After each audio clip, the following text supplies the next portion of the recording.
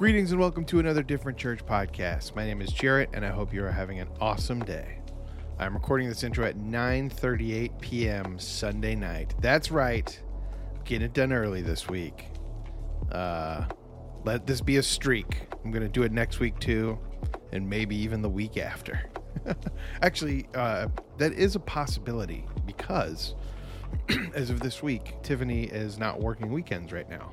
So that's pretty awesome. So I'm able to get to this a little bit sooner, and that makes me happy, which means I can get it in your ears even sooner. Okay, so we've got a really cool service for you coming up. I called it the Superunknown, which is a shout out to my fellow elder millennials who liked Soundgarden back in the 90s. And for the SpongeBob millennials or the Gen Zs, probably have no idea what that means, but anyway, at least sounds cool, right? The Superunknown. Hannah's going to be talking about Abram and going into the unknown. But before we get to that, a couple of quick things. Number one, first and foremost, happy birthday to Pastor Hannah. You rock. Depending on when you guys are listening to this, her birthday was literally on Sunday. We started the service by singing happy birthday to her while she hid behind a curtain and no one could see her. So that was awesome. Also, we've got a couple things coming up on the schedule that I want to make sure you are aware of. This coming Sunday, if you are local, please do your best to come to church because we have a guest speaker. It is Jeremy, who normally hangs out with the kids during service. So some of you guys might not even really know Jeremy, but he is a huge part of what we do at Different. And he's going to be talking about sort of faith and mental health and the convergence and it kind of engaging in faith with both sides of your brain. So I think it's going to be really cool. And one of the things that we try and do is anytime there's a guest speaker, we show up and we support. Also, we have a couple of cool things on the calendar. If you go to diff.church and click on events, you can see that we have got a Philippians small group, which is starting soon. It's going to be in St. Pete, led by Taylor. And then on May 6th, we've got a Diff Church Beach Day at Treasure Island. I've been seeing RSVPs come in for some of this stuff, so I know we've got a good group going to both. You will not want to miss it. It's going to be super fun. Diff.church, click on events. Don't forget Jeremy next week. And without further ado's, let's hear it for Hannah. So our passage today is Genesis 12, verses 1 through 4. This is what it says. You can read on the screen. It says, "The Lord had said to Abram, leave your native country, your relatives, your father's family, go to the land I will show you. I will make you into a great nation. I will bless you and make you famous. You will be a blessing to others. I will bless those who bless you, curse those who treat you with contempt, and all the families on earth will be blessed through you." So Abram departed as the Lord instructed, and Lot went with him. And Abram was 75 years old when he left Haran. How many of you people have heard of Abraham? Okay, he's a pretty popular dude in the Old Testament. He is the founding father of the Israelites. This is the beginning of his story. He's the original person who makes this covenant with Yahweh that eventually is supposed to redeem the entire world. That continues on through centuries of human history all the way to us. And we're like, yes, this culminates in Jesus, right? He's also a rather odd figure because despite his esteemed status as the father of the Israelites, he was not that great of a dude. We find that, I think, over and over again in the Bible. We expect the characters in the stories to just act with a little more tact, decorum, anything worthy of their station, right? And they just do not. Abraham, among other things, tried to pass off his wife as his sister twice to save his own skin. Not once, twice. And part of me is like, well, why didn't she just him? Classy guy. But that's later. We don't know this about him yet. That's prejudicial to the jury. So put it out of your mind. We are encountering Abraham for the first time. His name isn't even Abraham, it's Abram. God hasn't changed it yet. And if you read the surrounding chapters of Genesis, you'll see that we don't know a lot about him. There's not a lot of backstory. Chapters 10 and 11 of Genesis move us through from Noah's Ark to Abraham. It's like a long genealogy of this guy had this kid, who had this kid, who had this kid. And eventually we get to Terah, who's the father of Abraham, who has two kids, one of whom dies, leaving Abraham and Lot, who's famous because his wife got turned into a pillar of salt. Genesis is wild. It appears that originally Abram's father, Terah, was the one who started adventuring. They lived in some city named Ur, which is like big city at that time. And he decides to leave and go to a place called Canaan, never makes it there, settles for a reason we have no idea about in a place called Haran, which means crossroads, and just sets up camp. That's where they live. And now God shows up and's like, Abram, go. Where? We don't know. What? We know nothing. Why him? We don't know. What was his credentials? What is his qualifications? What is his pedigree? Why was he even a righteous man like Noah? We don't know. Was he even a good guy? I think based on the rest of his story, we can go with a solid maybe at best. Was he educated or knowledgeable or just a solid dude? We don't know. Why did God pick him? The text is silent. Even more important, how does Abram know this is a God even worth following? Because this is before the 10 Commandments, before Moses, it's before all the stuff in the Bible. It's the very beginning. What kind of experience did Abram have with God that made him take this seriously? It doesn't say. That drives me insane. We have almost no information. All we know is God says, go. And Abram is like, okay. And he doesn't even know where he is supposed to be going, which also drives me insane. If Josiah, my husband, were like, hey, we are going to go on a date. Okay, let's get in the car. Where are we going? Just drive. No. Hard pass. I demand to know details. He'd be like, just go with the flow. No. I cannot go with the flow. I need to know what time the flow starts. I need to know how to be dressed appropriately for the flow, what kind of food we will be having at the flow. Do I need to pack a snack? Are we eating in a long time or are we eating immediately? I have so many questions. And God's like, just drive. I'll tell you when we get there. God doesn't even give him any information. He doesn't paint a picture of a land flowing with milk and honey like the Israelites get. God's like, okay, you're going to escape Egypt. You're going to go to a wonderful, magical place, right? No, Abraham does not get a brochure or a travel commercial with pictures of a pretty forest and goats jumping on a mountain and fish. No, nothing. Go to someplace. Now, we know that he's eventually going to end up in Canaan. But he doesn't get to know that. He just has to go. Maybe he has some kind of inkling it's going to be Canaan since that's where his dad was headed, right? But it doesn't say that either. He very well could have been headed back to Ur, where he came from. There's no roads to get anywhere, mind you. There's no law enforcement to protect you on the way. There's no restaurants. There's no service areas to stop at. And once he gets to the place, wherever the place is, there's no communication with the people he left behind.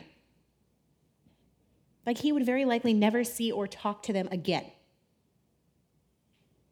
He couldn't be like, oh, let's FaceTime Grandma. No. He'd be like, well, goodbye. God told me to go. Where are you going? I don't know. Goodbye forever.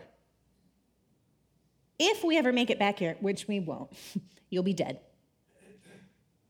That's in ancient society, your tribe and your family was a source of identity and economic stability and security and protection. To leave that fundamental social network was to put everything in your life and your family's life at risk. No pressure. I hate stories in the Bible like this. I want more details. Did Abraham agonize over this decision? Did he spend months thinking about it in the middle of the night? Did he ask all of his trusted friends and mentors what they thought? Did he pray? What did prayer even look like for him? Could he be like, dear Lord? What? He doesn't even know who this God is, really. Did he try to get out of it? Did he dig his heels in for a while, avoiding God's instructions? We don't know. We don't get to know. We know nothing. I personally have heard some messages on this that are God told Abram to go, and the next morning he packed up his belongings, his whole family, all his animals, and every piece of nonsense that he owned, and they set off. I hope sincerely that it was not a split-second decision. Because otherwise, this guy's nuts, right? It would be kind of hard to respect someone who would make a change of that magnitude that affected that many people without taking the time to weigh the pros and cons. To make preparations, I don't know, to hold a family meeting, allow other people to contribute to the discussion. But you can't just be like, I've decided I'm going to wake up tomorrow and be like, God told me to move to... Where would be a place I would never move? Nebraska. Is anyone from Nebraska? Okay, phew. No, that's right, because Nebraska is a terrible place. No one's from there. No one gets out. You just die there. If God was, I would get up in the morning, Josiah, God told me we had to move to Nebraska. And he'd be like, I'm sorry, what? Yeah, we have to go. I've already packed up our whole house. Let's get it on the donkey. Let's go. No, that's insane behavior, okay? When we decided to start Different Church, it was not a split-second decision, okay? It was a thought, only a thought, for months. And then it was a prayer for months. And then it was preparation for months. For me specifically, I woke up like every night at 3 a.m. for months thinking about it and praying about it. I tried to get out of it, honestly. Some of y'all know this. I said it was a bad idea. I prayed that the church situation we were in that was not going well, it would be fixed so we could just stay. And instead, God shut that door. And by shut it, I mean, yeah, Jarrett knows. Shut is, what's a better way to put this? God slammed that door and booted us out on our butt. And we didn't have to go to an unknown country. We were in Tampa. So, St. Pete was not an unknown country. But it was kind of unknown spiritual territory because we were cut off from our spiritual family, our friends, our support system. Not only were people from the before times, we weren't even allowed to say goodbye to them. We weren't even allowed to talk to them about what we were doing or thinking or going. We existed and then we were gone. And then we were trying to figure out what the heck we were doing with basically no roads to get anywhere and no organizational or denominational support and no spiritual refueling stations. And then, we figured all that out. And then COVID happened 3 weeks later, which is a different story for a different day. What's the point? The first part of this passage is God being like, hey, I have terrifying news for you. Goodbye. But the second half is meant to reassure him that God will provide and make a path. It says leave, right? Leave your country, leave your relatives, leave your family, go to where I will show you, and I will make you a great nation. I will bless you. And you will be a blessing to others. In that tiny passage, the word blessing or bless occurs 5 times. It's a bit redundant. In Hebrew, blessing signifies physical vitality, fertility, security, success in your undertakings. Basically the same thing it means now. And God's reassuring Abram that this sacrifice, this pain of giving up everything that he knows and his family knows, will not be wasted. But I also think it's very significant that the opening words are not, I will bless you. It's, I will make you a blessing to other people. The emphasis is not on Abram the person, but on the people who are going to come after him. For ancient Israelites, the whole point of being God's chosen people has to do with God's decision to use specific humans to bring healing to the larger human family that pretty much just knows trouble and pain. And I think one of the most liberating realizations we can have as humans is it's not really about us. It's kind of about us, but it's not about us. We can create some ripples in the world, but it's not about us now. It's about being good ancestors. It's about what kind of ripples we are making. Are we making ripples of trauma and pain and judgment and condemnation and regret and anxiety? Or are we making ripples of healing and wholeness and acceptance and love and faith and peace? Is Different Church about me? Kind of. But it's also about you. It's also about what comes after you. It's also about what comes after me. It's about creating a place of healing in the world and in the faith space that kind of depends on us, but it's not really about what's happening right now in this second. It's about the ripples that will be created. God chooses Abram for this long-term project of blessing the world, and it does not look like a good choice. He's not a great guy. His wife is not able to have kids. Kind of hard to be a good ancestor, especially back then when you can't have kids. God's project basically seems doomed to fail before it even starts. But God speaks that promise into a barren family and a barren and conflicted world of humans. And actually, that's beautiful. The blessing isn't for you. It's a little bit for you. But mostly it's for those who come after you. Like God is saying, do you think that you've been cursed, Abram and Sarai? Do you think that nothing will come of your family? Because the same powerful and divine word that created the world at the beginning can just as easily create hope and possibility here. And what was the world created out of? Chaos. God's word brought order. It made an uninhabitable, unfriendly waste of space into a habitable, warm, and purposeful land for humans. The chaos was barren. Like, it couldn't bring forth anything but more chaos. If God had not intervened, the genealogy of our universe would just have been, and chaos begat chaos, which begat chaos, which begat chaos, which begat chaos. And then God spoke and it created new possibilities. So the question is, what is your world made out of? Is it chaos? Is it all chaos? Part of it chaos? Have you resigned yourself to it being like that?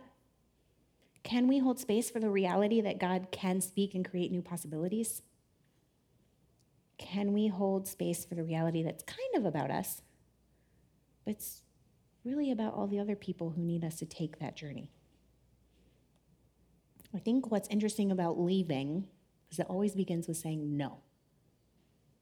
Like Abram had to say no to where he is. He had to say no to his country, to his tribe, to his family legacy that his father started, to security, to knowledge about the future, to stability, to safety. He had to say no so that he could say yes to where he was going. And his no wasn't a rejection of everything that he had come from. It was a recognition that it had taken him as far as it could. And it was his duty, even his purpose, to make the next steps in the road. Y'all can come back up here. One of the things that helped me bring things into focus for me when Nova was like a newborn, and I was drowning. Like, I had to realize that every yes has a built-in no. Because I wanted to do it all. I still feel like I should be able to do it all. I'm a work in progress.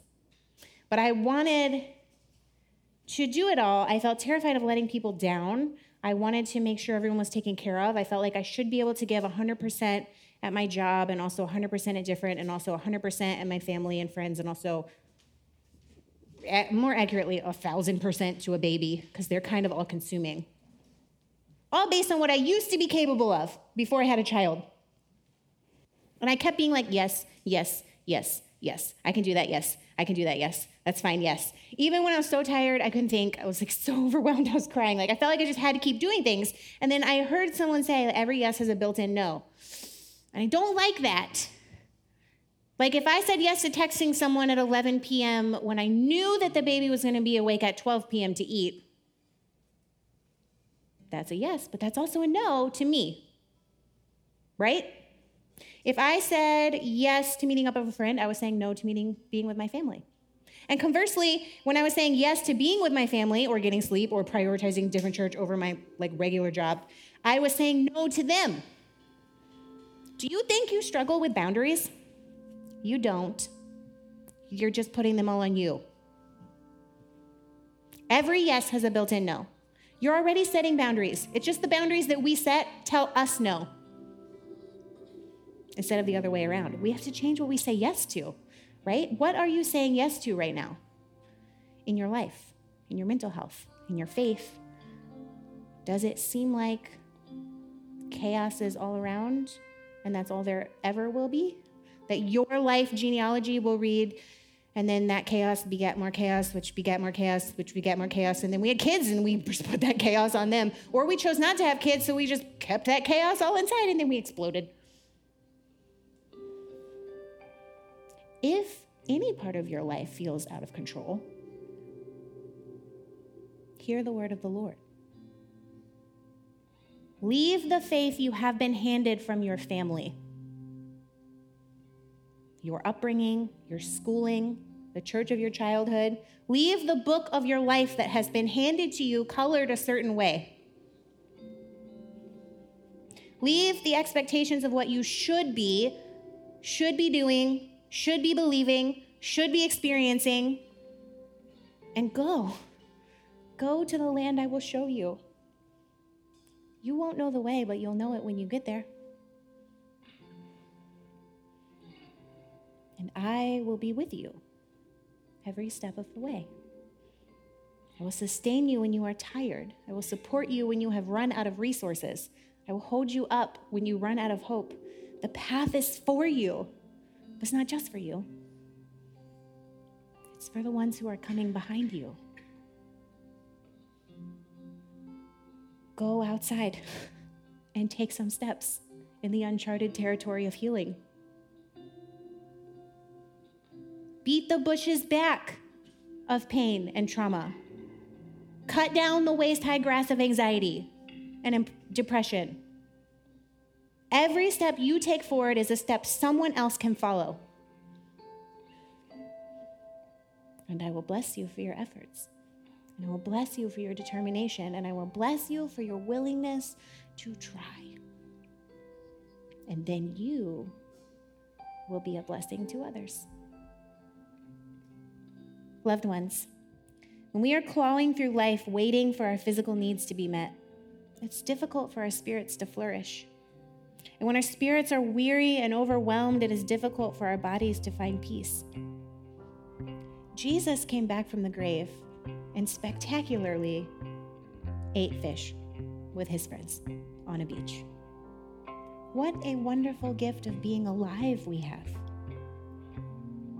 Holy God, unstick the places inside of us that keep trying to dig their heels in. Hang on, hold tight.